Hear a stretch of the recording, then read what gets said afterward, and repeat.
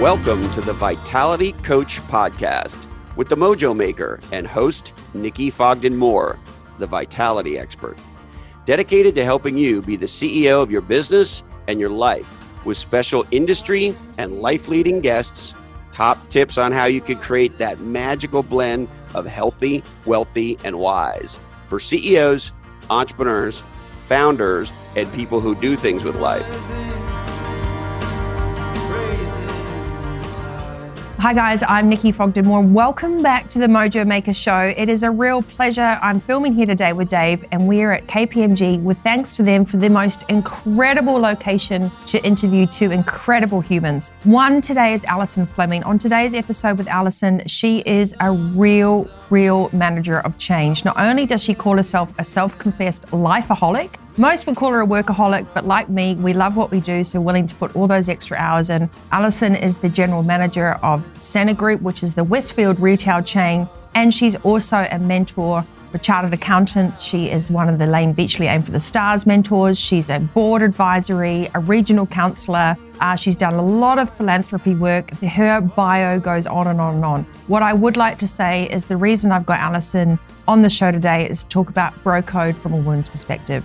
I think being a general manager in a financial position in a large multinational company takes a lot of kudos, as well as her drive to create diversity, empowerment, and engagement for females in the modern workforce. And how do we bridge that gap as a leading female in the area of commerce when you're trying to pave the way for the young blood coming through? I'm going to have Alison talking on the show today about her version of the BroCode and why she calls herself a lifeaholic, has continued to evolve in education, her own personal development, and giving back. So I hope you enjoy this episode. She's a rock star, one of my closest friends, and I'm extremely proud to have her and her story and what she's visioning for the future in today's growing companies. Remember, my motto, companies are the new community. So our leaders in life create a huge ripple effect on our macro socio-economic impact on what we do as humans in this world. Let's go and check it out.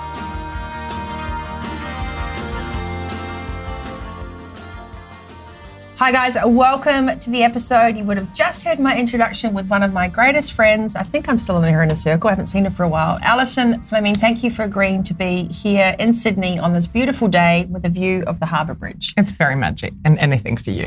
Oh, you know what is really, I was trying to do your intro with your bio and then basically the book was so long. I was like, we're just going to have to ask you to introduce yourself. But I met you via LBD Group, I think, and then we've done some work together at Center Group in Westfield, and I'm exceptionally proud of watching you just rise. And I think one of the things that a lot of people don't realize when they look at someone's title is the person behind the name. So today is one of my big topics. It's called BroCode, and I know that diversity is something you champion. So before we go in, I would love you to help our listeners and viewers maybe get a little bit of insight as to what put you in this chair as General Manager and Finance Director of Center Group, which is one of the largest retail chains and conglomerates in Asia Pacific, if not the world.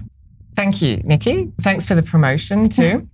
So I do have a background in finance, and my current role is General Manager of Finance, but I absolutely agree with you. People are so much more than their job title. So I've got a career in finance, and I've had many finance and management accounting roles over the years, primarily in mining and manufacturing before I came to Westfield and now Center Group a bit over 10 years ago, almost 11 years. I've had both financial and operational roles within Center Group, which has been a lot of fun, but I also try and do a lot outside of work because I'm a big believer in you've got to be interested and interesting. And I always worry that I'm going to be that person at a party that's got nothing to talk about except work. So I'm fortunate enough to sit on a few advisory boards and I'm also New South Wales Regional Council member for Chartered Accountants Australia and New Zealand. I'm very passionate about mentoring and helping people, really realise their full potential, and however I can, have some kind of influence over helping them see how amazing they are. I'm really happy to support them. So, what I find with a lot of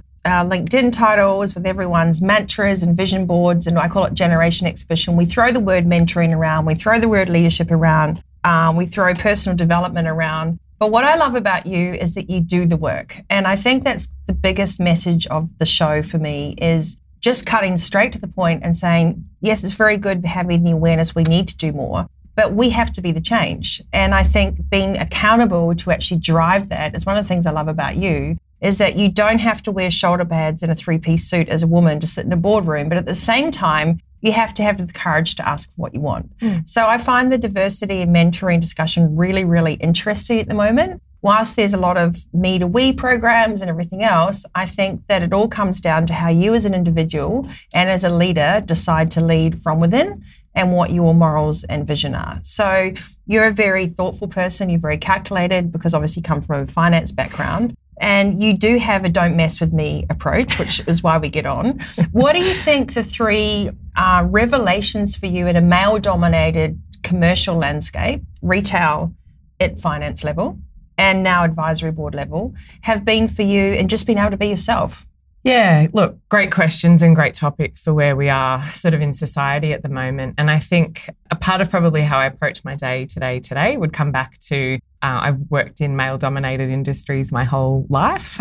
Mining and manufacturing were very male-dominated, and then coming into property is, probably still more male than females, particularly in leadership roles. I think how I approach that is I genuinely do just try and be myself, and I think I don't focus on the fact that I'm a female and therefore others don't. I think for people aspiring to climb the ladder or to get their dream job, and that doesn't necessarily have to be about climbing the ladder.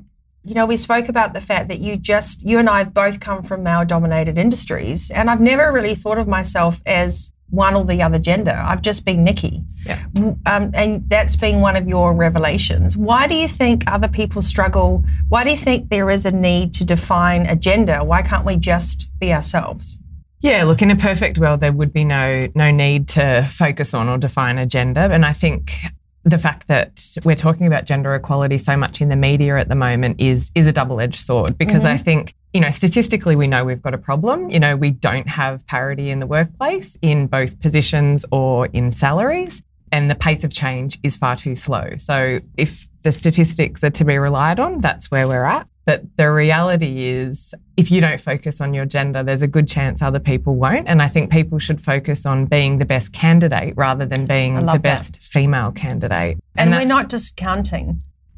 We're not saying that all those statistics aren't there. Correct. But I do think at a certain level, it's the best skills for the job and you providing yourself that foundation. Yeah, correct. And I think, regardless of what role you're going for or what career you're trying to carve out, it should be about being the best person for that role or career rather than making it about, being first female to that role or being a female in that group. I think that's far less important than what you can actually bring to the role. And I have to say this is a very touchy subject, and I've been a little bit reticent to have this discussion because I feel when I've been at networking breakfasts around women, I've actually been put in the naughty corner for saying, how can we as women depend and rely on our communication, our skills, our drive and our talent, and actually become the change that it is that we see ourselves as this person, not as Nikki the female or Alison the female. So how do you educate the men now that we don't even know what to do? Should we stand up? Should we open doors? Should we not?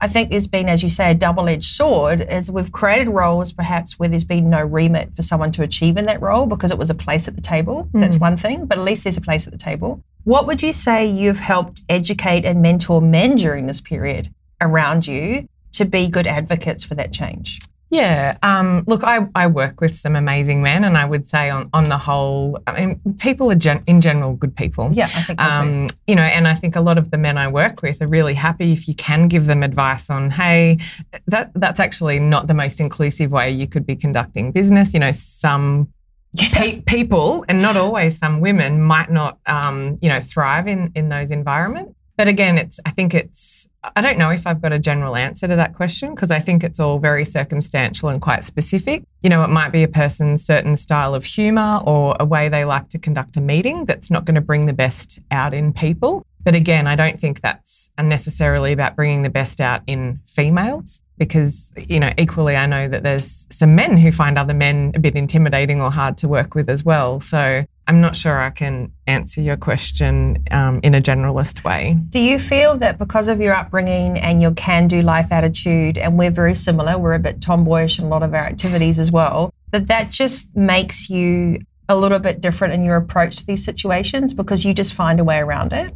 I think so. I was reflecting recently on International Women's Day about my little athletics days and I could consistently beat the girls. So my dad used to put me in the races against boys. Yep. And so I think because he was sort of like, well, you know, if running is about you always being your best, then you need to be running against people who are going to bring the best out of you. So I think I didn't view that as a life lesson early on, but it's something that I've often reflected on. I've never thanked Dad, so thank you. But I do think my upbringing was never about gender. It was also never about job titles. I was really fortunate to grow up in a beautiful place in Lake Macquarie in Newcastle, and our neighbours and our whole community was people from, you know, top lawyers and police prosecutors, doctors, electricians, plumbers, and I was genuinely in an environment where nobody talked about job titles. So I think one of the qualities I've really tried to hold on to throughout the years is that everybody's got a role to play in a society and an organisation. And I really value people for who they are, not what their job title is or their gender or, you know, any other kind of quality that doesn't really bring them back to who they are as a person. And that's obviously why we're such great friends, but also why we've worked together before, is that whole dedication to enabling people to be their personal best and to thrive. So you know that one of my remits is that I think companies are the new community and that we create an impact on how people treat each other, talk to each other, how they go home at the end of the day. They learn lessons at work and they predominantly spend a lot of time at work. What would you say for you at the moment, because you are in charge of a large organisation in a commercial capacity, but you have such a deep set belief in your time to develop people. For you at the moment, how do you harness your vision and apply that daily? Because obviously you want to create a lot. So what would the 3 things that you're really working on at the moment, how do they apply themselves daily life for you at work? I think the thought that I've always got at the back of my mind is that somebody once asked me, we were in a group and somebody said, hands up if you've ever complained about your boss. And you can imagine the whole room, everyone's hand shot straight up. And then the follow-up question is the obvious one. Well, you know, hands up who thinks somebody might have gone home and complained about you. And I think I've always got that at the back of my mind, and definitely not in a way where I need to be liked, but I really try and lead my team in a way I feel that they'll respect me. So I would say I'm probably quite difficult to work for. I have extremely high standards. But I do try wherever I can to make that a fun and very, very much a learning environment so that they always know that they're getting something out of it that is more enduring than whatever the task that they're doing is.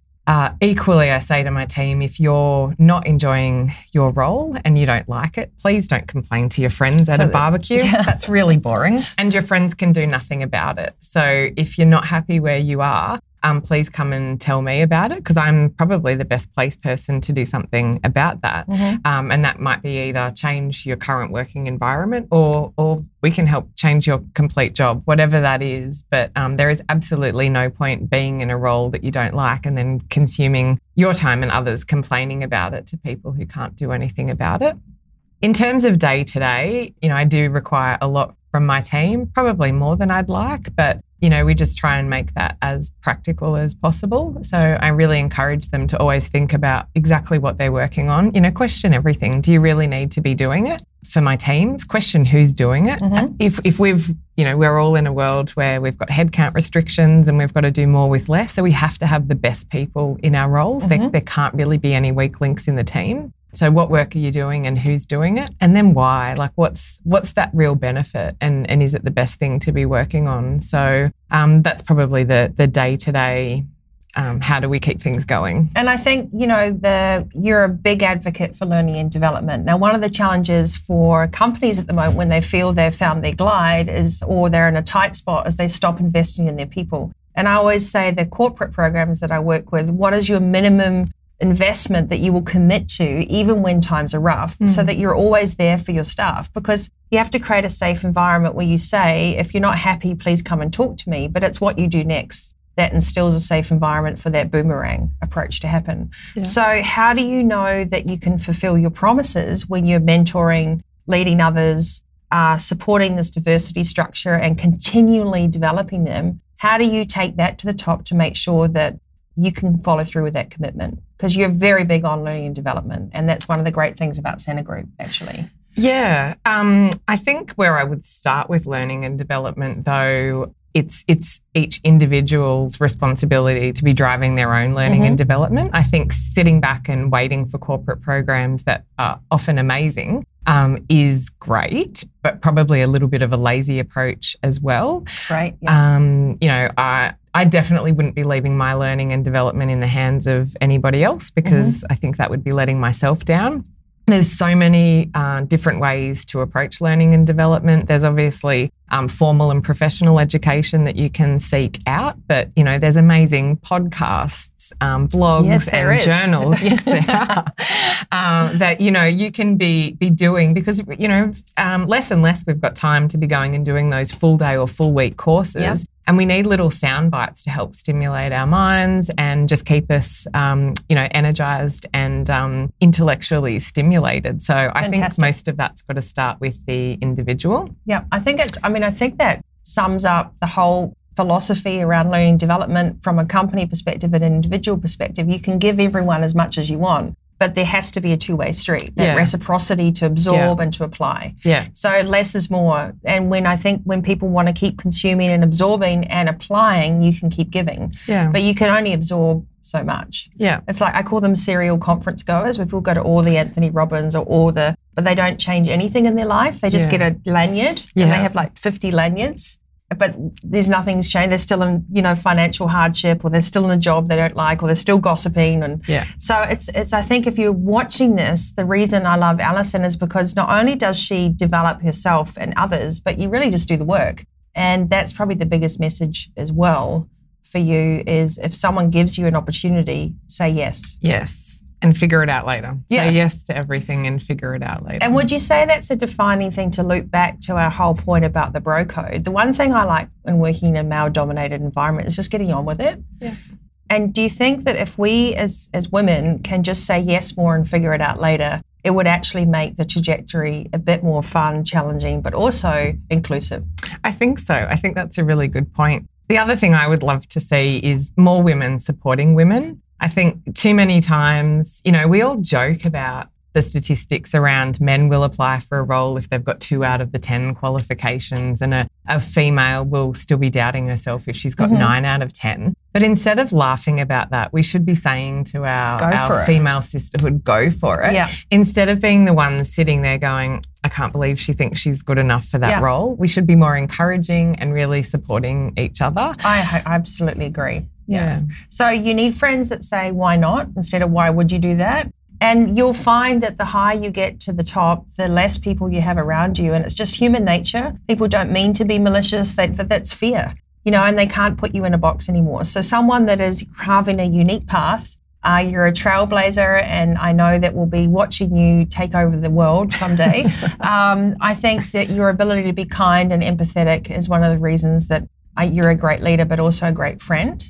And you take that with a lot of responsibility. What's one mantra or one message you'd like to kind of sum up around this whole BroCode talk and diversity for you that would be something you'd like to leave our listeners with today? I know it's a big ask because we've spoken about a lot of topics, but what would be your personal mantra at the moment then?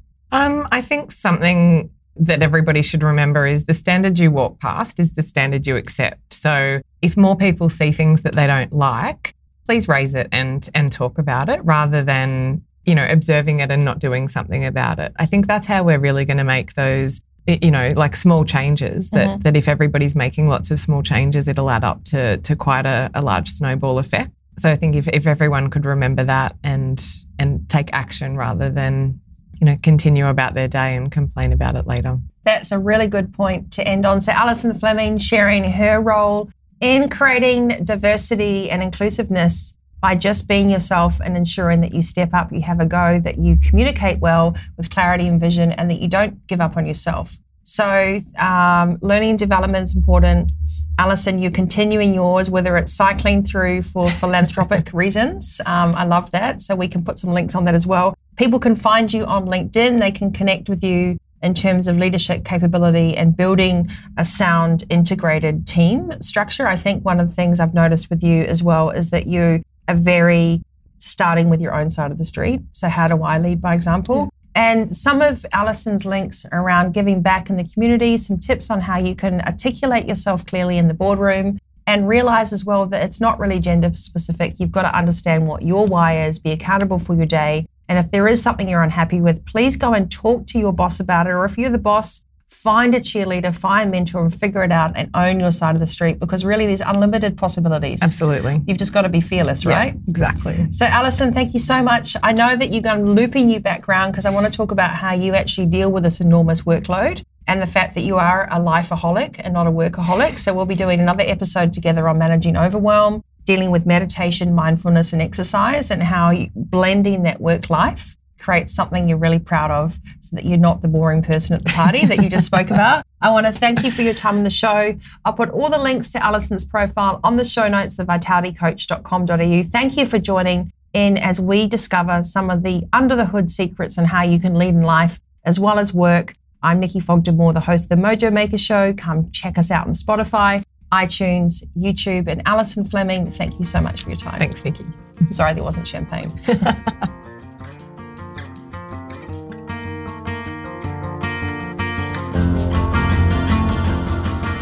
Thanks for tuning in. As always, we'd love your review on iTunes, or you can jump online to thevitalitycoach.com.au for more from Nikki, to sign up for the Monday Mojo and the Vitality Coach TV on YouTube.